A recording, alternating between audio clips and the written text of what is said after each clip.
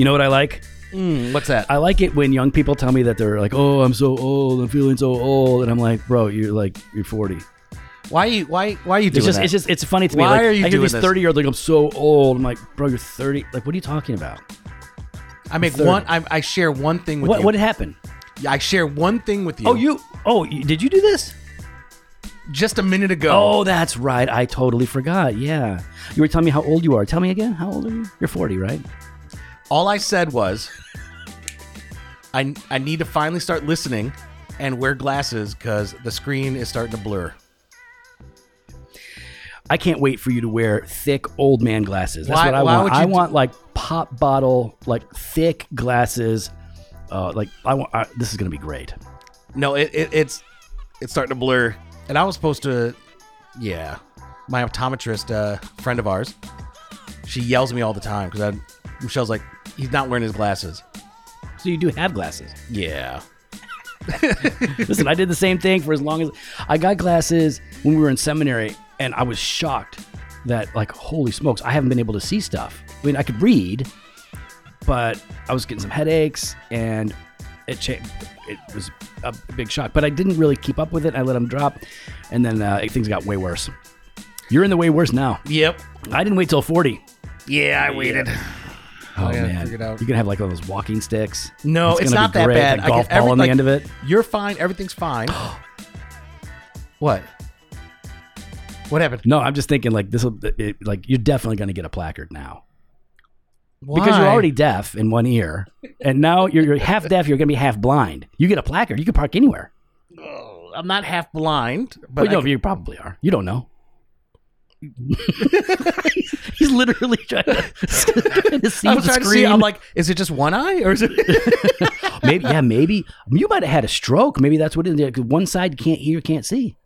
Hold on. Let me try. Yeah, it's this eye. Oh, yeah. Yeah, that one's better. You'll do contacts probably, right? No, I don't like touching my eye. I don't either. I can't do it. I don't know. I'd rather just hate wearing glasses all the time. Yeah.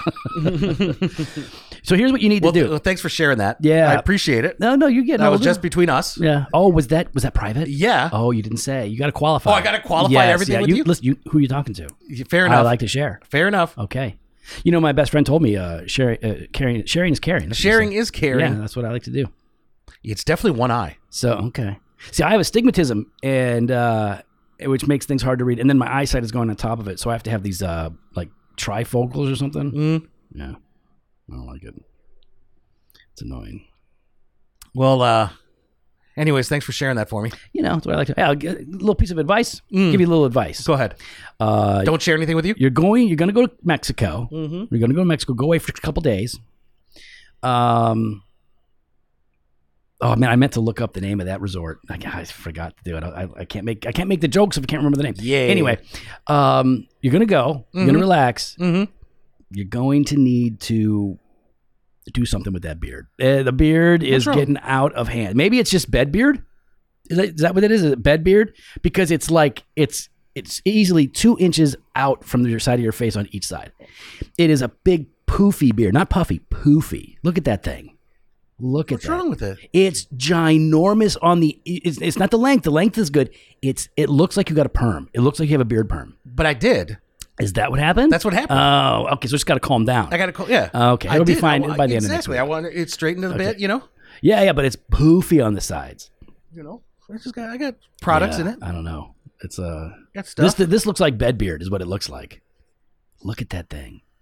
It's so big. You know, I'm uncomfortable right now. Oh, really? I'm uncomfortable. I'm trying to help. This way, when you go, all the locals are like, "Hey, look at this guy. Look at that crazy beard." No, I think they'll like it. Listen, I'm telling you again. You know it in the airport. I'm gonna shave that I'm up. gonna shave it today. If you don't, you just gotta knock down the sides a little bit because they will pull you. I don't care about your speedy pass or whatever that thing is you got. I get pulled. Oh yeah, it's better than it used to be. It is better. It is better than it used to be. I've seen you harassed, Yeah.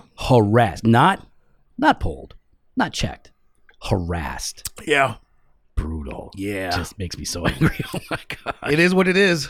It doesn't help though when you wear a belt that's made out of like empty shotgun shells. Like that is alarming when people see you coming. They're like, "What?" You got the bandoleros around, What's and you're wrong going with to you? Mexico, so you might want to be a little careful with the outfits you wear. I'm gonna be fine. I'll be okay. You should go dressed as Danny Trejo. And No. please do. No, I can't pull that off. Well, Cannot pull that off. nobody is quite as cool as Exactly. As Danny Trejo, There's is he? no way I would pull that off ever. I that's goals right there. Be a great Halloween costume. You have to shave your beard though. I can't. I couldn't do that. Though one day, I'm thinking I'm gonna shave it. I just don't know when. Just do it when I'm not around. Why? Because I will be traumatized. Oh my gosh! Listen, guys like us, we shave the beard off, and what we're left with is round face. Oh yeah, no, That's not and it's good. not like I'm a baby face, just ugly face. Yeah, And like I look older when I don't have a beard. yeah. I'm looking at your face right now. Oh, it's bad. It's I'm trying bad. to figure out. See, because you lose so much character when you shave the beard off. Well, no, I gain a character. A brand new one, a cartoon character. No, is no, what no, you gain. no, no, because then you'll finally see my two chins. It's like a whole nother Yeah. side of me. You can see Yeah, right that here. is the benefit of the beard. It hides this little like. Well, here's the thing. It's not as bad as it used to be, actually. No, of course not, because you're working out. But I when I started growing my beard, I was in really good shape. I was the best shape of my life. I was running all the time. And then I grew my beard, and then I put all my weight back on. But And no one could tell. well, no, they could tell. But I'm trying to be nice yeah, to but it would just be like, it would be a shocking, alarming. I mean, it would just be Charlie Brown with a double chin. That's all I would look like. Can't. you. You know what? You have at least the hair on top For the to balance it 20-year anniversary of Redeemer, out. Yeah. let's shave. No. Let's do a building campaign. Nope. it could be a cigar campaign. If you're paying me, there's more likely. But it's You wouldn't do it for the church? no, I would not shave my beard for the church. Absolutely not. What? No, Really? no. That's a silly thing. How is that silly? No, it's silly that you wouldn't. You really wouldn't shave for a building campaign, something that's significant in the life of the church? Would you shave your head? Yes. You liar. No, I would. Okay. For a building campaign, You'd- something that would like really significantly. It's not going to move the needle, But if it did, but it's not. but It wouldn't. no. But see, let's just go past that. Okay. We're not even. So if a millionaire shows up and he's okay. like, There you go. Let's go with that. All right. I'm going to give you $1 million towards a building campaign. Nah. If you shaved your head and beard, yes. You want my eyebrows too? If they said, we will build you the proper facility that you need, then yes, I would do it. See, okay. But just for a building campaign from our own people, no, because that's not going to do anything. It's just silly. Wow. And it's exploitive, which I don't like. I object to that. oh no. Yeah. Yeah. What are you talking about? They're exploiting somebody. It's like, well, I'm going to do that. No, listen, It would be fun. no, it would not be fun. It would be not fun. It would be traumatic. something. It would be It traumatic. would be. I'm in awe of you right now. Even 500,000, I would do it. Honestly, 100,000. If someone came and said, No. do 100,000, absolutely, without a doubt, I would. I wouldn't do it. I wouldn't do it for $100,000 given to me personally. What? No. That'd be a big old no. I'm actually really shocked by that. Oh, you are? Yeah. I'm surprised you're not more shocked that I'm lying. See, $100,000. that's what I mean. And, yeah. Yeah, but $100,000 doesn't get us that much closer to what we need to do for a building. It gets us somewhere. It gets us there. Yeah, so it it's gets us $10,000. closer. $10,000 gets Yeah, us but there's a difference between 10 and 100. yeah, a factor of 10. Yes. So there's a difference. See, I was right. Yep. Factor of 10. Math. Hey, listen, you guys are you're all access people. And so you know what's going on, but we are doing a giveaway and we just want to let you guys know about this. You probably already know, but Particular Baptist Heritage Books, we're partnering with them to give away something else. It is the Baptist Catechism. This is the 1695 version. You guys know how it works. We're going to pick two. Not the 1689 Not to version. say that, no, because that didn't exist. But the 1695 Baptist Catechism, beautifully bound, cloth overboard. PBHB is going to be giving it away. We're going to pick two winners on Friday, right? And then we're going to announce the winners on Monday, November 28th. Boom. Jimmy, how are they supposed to enter? They go to social media? Oh, yeah. You want to go social media and you want to use, you can do Twitter, Facebook, Instagram, TikTok, and you want to share how Doctrine and Devotion is an encouragement to you. but it's very important. Yeah. You got to use the hashtag Yep. 1695 catechism. That's right. That's how we find. That's how we your find it. Tweets, your Now, promos. listen, I don't go on the social medias. No, I don't check these things. no. He goes on TikTok. I go on TikTok, but I don't check these things. And so I'm going to tell you now, I don't expect Joe to find your typos. No. If you can't spell it right, that's on you. Yeah. If you spell it Chattichism, I ain't finding that. He ain't finding it. He's not going to find Don't do that. I'm not looking. So make sure you spell it right. 1695 catechism. Right on. I got you, Joe. I'm making sure you don't I have to appreciate do that extra Well, work. I'm I'm going to call people out for that. I wouldn't do that for $100,000. Such a liar. By the I way, was sitting there like, how would he not? I couldn't even understand it. I know this is not what we're supposed to talk about, but have you been following the? I'm sure you have. The Twitter panic that Twitter's going to shut down. Elon's fired over half. Of their employees. Yeah. And so for two for Well, one. hold on. Did he fire? Or did they quit? There's a difference. No, he let a bunch of people go. Yeah, he let a bunch of people go. And that, yeah, some did quit. But so like one night, everybody is going on and on. Oh, this is gonna be the last night. Twitter's gonna shut down. We're gonna shut down. And he's bankrupt. He doesn't know what he's doing. And you're a business guy. So this was my internal response because I just don't have the patience to get online and talk about it. You don't drop billions of dollars without a plan. Yep. And he's not the guy that's winging it. No. Even though it may look like it to some of us, he knows what he's doing. I believe he knows what he's doing.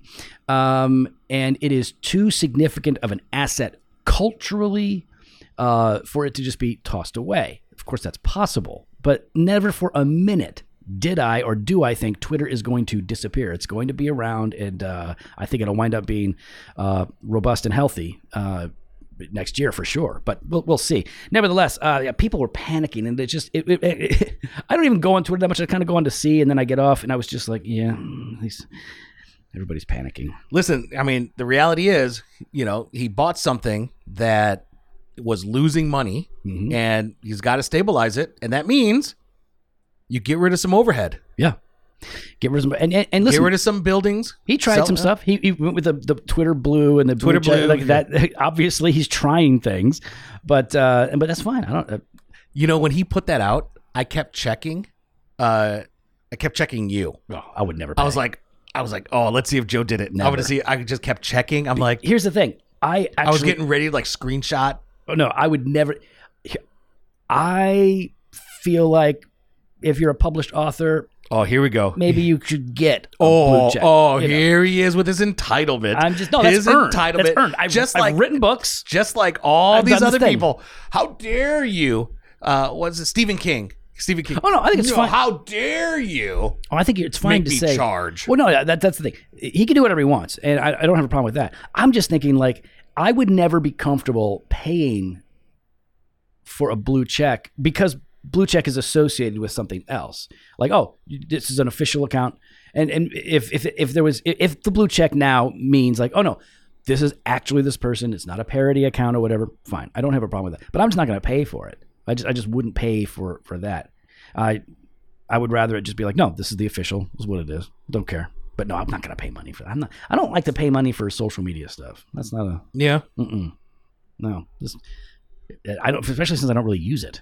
I just it'd be kind of foolish. Yeah. But I was waiting. I was like, come on, Joey. I know you're gonna do it. Never. Come on, Joey. Nope. Joey's gonna do it. You know what? But if Elon were to give me the official, not just the blue check, but the official, I'd probably shave my beard. That's what you'd shave it for? Of course not. Oh my gosh! Like, no. How so insulting to the people of Redeemer. Like, listen, I give my life to this church. I don't think they care whether or not I shave my beard. For a building campaign, for a guaranteed million, yeah. See, but just to do it as like, hey everybody, it was like no. Put the passer in the dunk tank, get to throw the softballs at him, which I've done. Which you did, yeah. So what to say? I'm just saying, like, like that doesn't actually do anything. It's just a fun thing. That's what I'm not going to shave my beard for fun. And that's why I said, let's get past all that. For a fake scenario that couldn't happen. Yeah, sure. There you go. Or could happen. See? All right. You just don't believe God is big. Oh, no, I do. I also think that he ain't got time for nonsense like that. Nonsense? Like a, what do you mean? Pushing me around and making me do things I don't like. I don't think he's in favor of that. I think God's like, leave JoJo alone. That's what I think. Mm-hmm. Speaking of Twitter. Oh, here we go. There was a thing on Twitter. Now I got to bring it up again. I already lost it. You lost it? So I was on Twitter, and as of recording this, it was maybe 2 days ago, a day ago.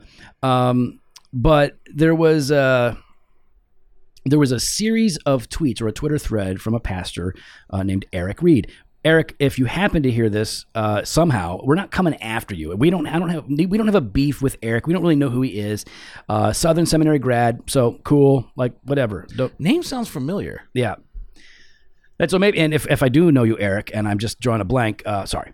But he had a Twitter thread. We're going to read through this Twitter thread, and we're just going to talk about it, because the essence of it is he's saying, hey, listen, it's a really good idea for preaching pastors to not develop their sermons alone, but instead to involve a team of people to help you construct your sermon.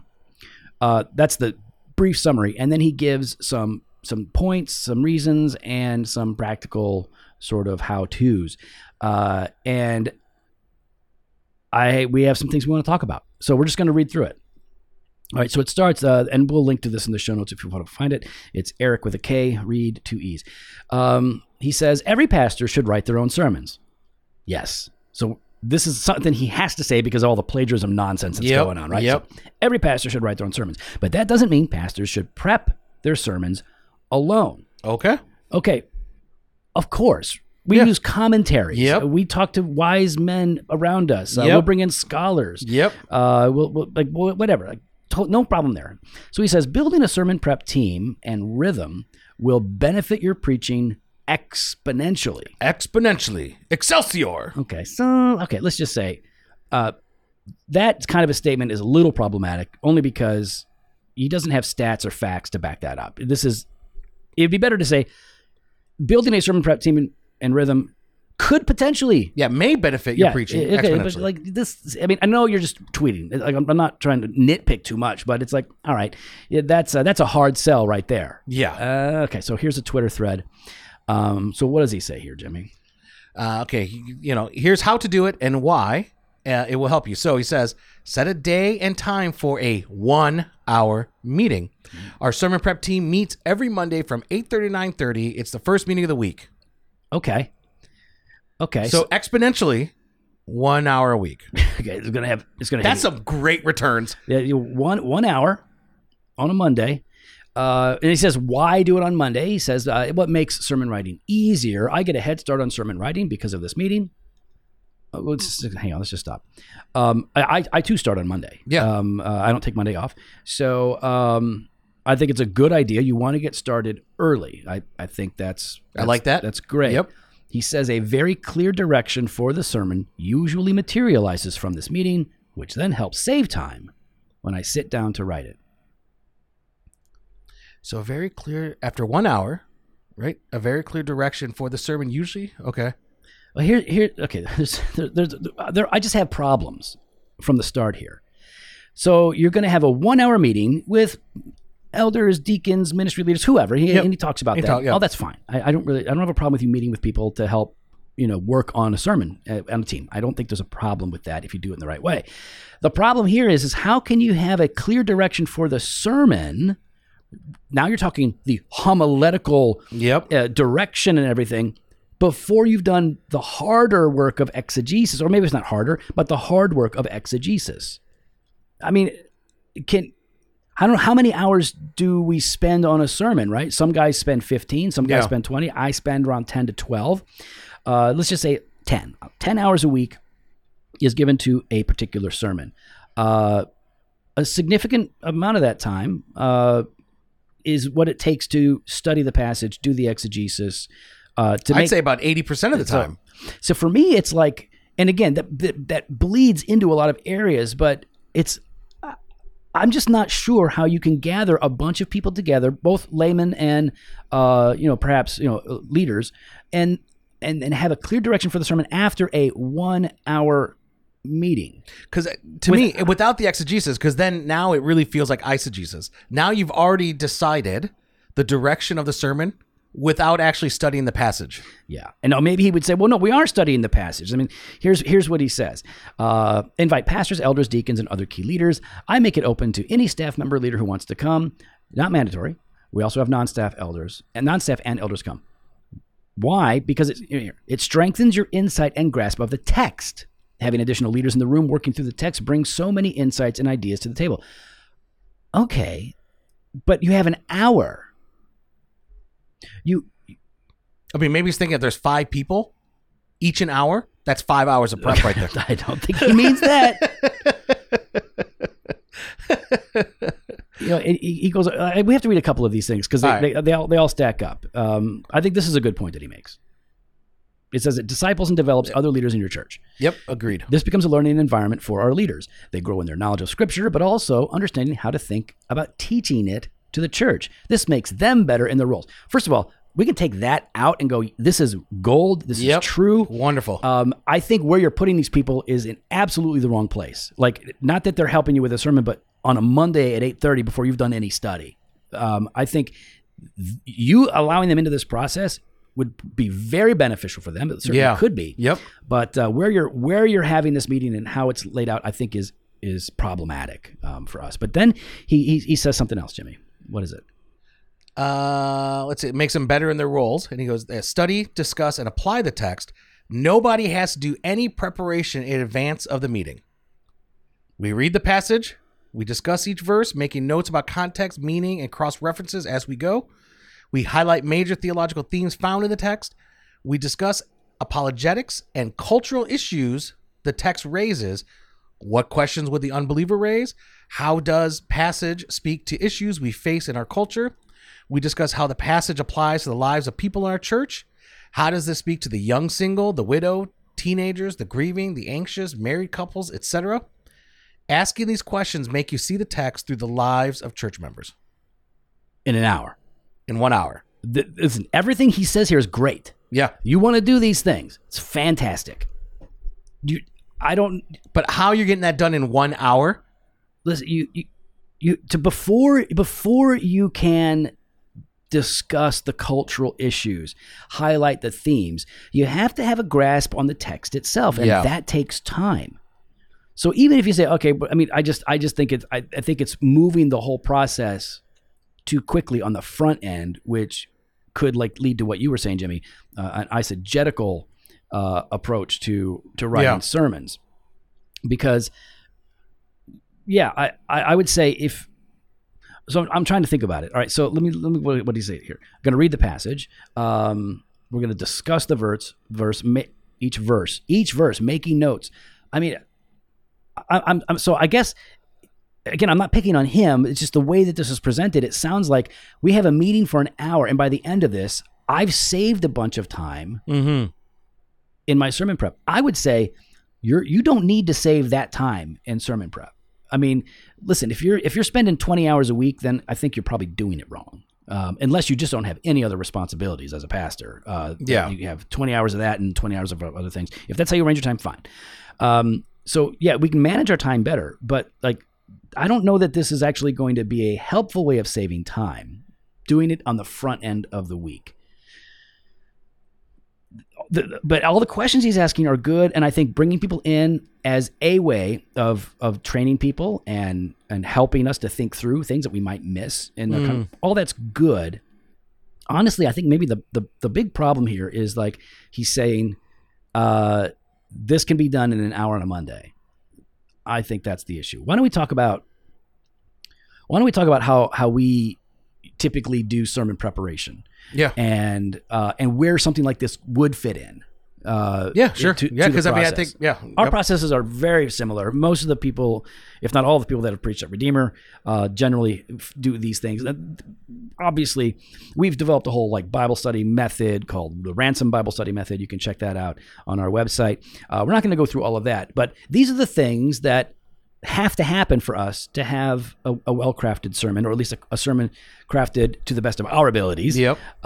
Anytime we're going to preach. And so, like, listen, if in God's providence, I only have 1 hour to do this, then okay, I only have 1 hour. Yep. But generally speaking, I have about 10 hours or to 12 that I Yep. can give to this. So what's the first thing we're going to do? First thing we're going to do is read the passage multiple times. Oh, not just one time. Multiple times. Mm-hmm. And I like to look at a couple different versions Yeah. and kind of read it just over and over again. Yeah, I mean, listen, once you get into, the exegetical work, right, and all of that, that's where the languages come into play. If you have a background there, if not, you got other resources that you can use. But even before that, yes, using a couple of translations that you trust. Yep. Good habit to be in. I'll do that. And then at the same time, I'm not sure when you do this, but I like to do it on the front end, I like to do it on my iPad, or I'll write out the entire passage in my journal, and I'll just start to I don't know if there's method to my madness, but I'll start to underline, circle, box certain things that stick out. Yeah. Right. That's certain transitions, just certain things that help me see, and then point things back to each other. I try to find, as I'm going through it, what seems to be the hinge. What is that kind of, I don't know, something that ties everything kind of together, I don't know if that makes sense. Yeah, no, listen, I mark it up. You're taking note of things. And speaking of that, we read the passage multiple times to be as familiar with it as we can be, and we're journaling. Yep. So like we're writing out thoughts and questions, convictions that are starting to arise. We're writing things down, whether you're writing down the whole passage to start with, or just jumping to like, these are the things that are occurring to me as I'm doing it, are helpful to keep track of maybe what the Spirit is doing in you. But oftentimes just questions. Like the most helpful thing for me to do are just to identify questions. And questions that I have, and also sometimes I'm anticipating, other people might have a question about this. This is a little vague, the way it's said in Scripture, or this is a confusing way of wording it. So, what, or is this pointing back to something else? Like, is there some other context that we need to go through that is going to help give a fuller picture of the passage that we're on? Right. And so when you're doing that, you're reading the passage, you're journaling, and that helps you to then identify themes and doctrines, right? Yeah. At that point, you're able to say, okay, so here we have the doctrine of Imago Dei. Now, this is clear in this passage. Or, wow, this is really highlighting the eternal state. So maybe it'll be a really clear passage. Or maybe sometimes it's more implicit, like, the doctrine of sin and the sinfulness of sin in particular, or the spread of sin, right? That's something that's being identified in the passage. But identifying themes and doctrines is another thing that we do in this process as we're just reading and journaling the passage. Then from there, I like to outline the passage, right? Like kind of break it up and structure and kind of put it in almost my own words in a way, right? Like for this is this, like you're just kind of pointing it. I guess, I don't know how, so that if I have the outline, I know what the passage is about. Yeah, totally. I mean, that's where like all that work where you're underlining, drawing arrows, you're kind of figuring out like the flow, you're diagramming sentences. Yep. You're doing all that. So then when you outline the passage, you have a proper way of seeing that this is how the passage functions. This is how it flows, right? So for us visually to see that is really important. And now having done all of this, right? And some of these things are happening at the same time. But another thing that we do is we do check on commentaries. Yep. And there are certain commentaries that we will favor for certain books that will help us to check our work, people that we trust, teachers, gifted scholars that have done a lot more study in a particular book than you or I have, or you and I combined have. So we want to resource that stuff, and that will either clarify some things that maybe we need help with, or it will correct where maybe we're, you know what, I was taking, and this guy has helped me to see, I was reading into this a little bit too much, or I was taking it in a way that I don't think does work. And oftentimes it really helps to show us how it connects. Like a good commentary, a lot of people think of a good commentary as merely a critical thing. It's apparatus that helps us to understand the text and its an original context and all of that. But, I like good commentaries that will also help me to see how this relates to the broader history of redemption and the redemptive work of God in Christ. Yep. How does this lead us to Jesus? So commentary help. Now, this is where it comes back to Eric's line of thinking. So we've still got more to do, but at this point, we've read the passage multiple times. We've been meditating on it. We've been, obviously, prayer is throughout all of this, right? So I didn't want to give that a particular point because we're constantly praying. Identifying the themes and the doctrines, outlining the passage, getting some commentary help. Now we have at least a healthy grasp on the passage foundationally. Now would be a good time to bring in that team. Yep. Perfect time. Because now... you're bringing in a team, but you are still a leader. You're still a teacher. You're still a preaching pastor. And you're still doing what you wanted to do at the beginning here, that you're talking about how it disciples and develops other leaders in your church, right? There now you are better equipped and prepared to help them and show them how one studies and goes through a passage. Yep. You can instead of going in cold. Yeah. Going in cold is, I think, not a great idea for a team like this. So then you spend, 10 minutes saying like, all right, here's the passage. Here's the work that I've done to get us to this point. Now we can start thinking through like, okay, what is the central message of this passage that is beginning to emerge that I am going to be heralding, right? What does that look like as it's rising up? They're going to bring their insights. They're going to bring all their issues. But like, if you bring the team in at that point, then I would say like, okay, so having said all of that, we've seen this. What is the central theme? What is the point that you think the passage is being made here? Or if we need to word it in a different way, what is a good message that this passage is moving us to address or to say to our people in a more particular sense? And there, having people there with you, I think it helps you to actually then discuss and ask, what are the congregation's needs? Yeah. What are their struggles, right? Going through, like, what does this mean for the young single, the widow, teenagers, the Great grieving, questions. the anxious, the married couples, etc., right? Yeah, and all that stuff that he was saying like is really helpful. Now, like when I'm preparing or when Jamie's preparing, we're asking those questions. We're writing that stuff out. We're identifying issues that are going on. But it's a great idea to have people. I've told the story a bunch, but years ago, Brian came to me after a sermon and said, "Hey, we had a meeting and everything," but he was saying, "You're not addressing this particular group with this particular need, and your preaching needs to address that." I was like, that's really, really helpful. So I think he's right. Like this could be great, but it has to happen in the right place, man. This should be happening like on a Wednesday. This should be happening maybe on a Thursday, depending on what your schedule's like. But this should happen on a day other than Monday at 8:30. Going in cold is not going to be helpful. I think this will allow you to lead them, right, to understand the passage, having done the work that cannot be done together in an hour. Yeah, I agree. But now you get the central message of that is beginning to emerge. Congregations' needs and struggles. Yep. You can talk about application and implications. We talk about that a lot. Like, okay, so here's what the passage says. Here is the theme that's really coming out of this that we want to herald. So what does this mean for us? Yeah. How does it call us to repentance? And what would it look like? How does it call us to obedience? What would that look like? What does it look like to have faith in response to this? Are we believing a particular promise, or is it focusing on a particular aspect of God's character? Like all of those things are going to help us to get greater clarity on how to apply this to a particular congregation. So you got to start with the needs and the struggles in order to get to the application and the implications of the passage.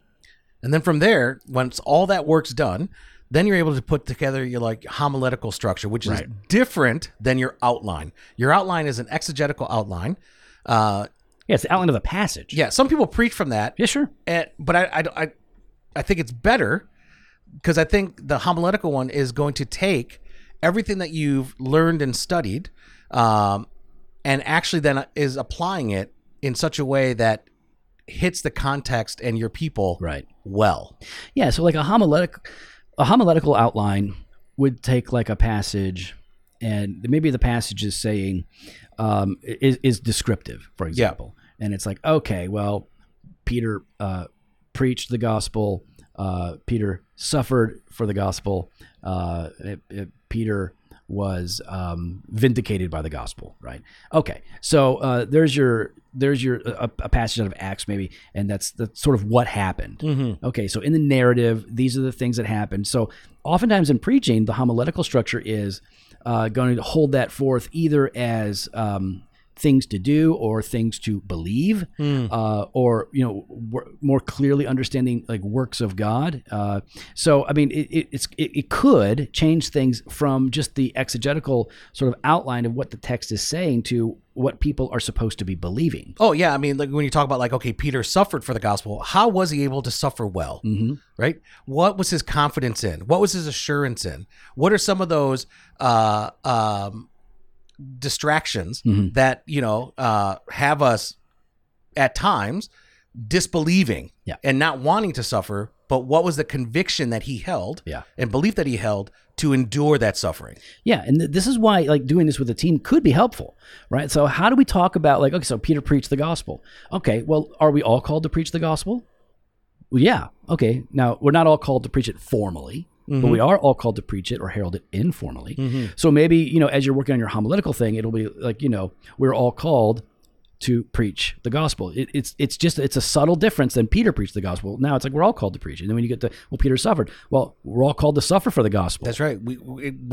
Jesus told us, you will suffer for my sake.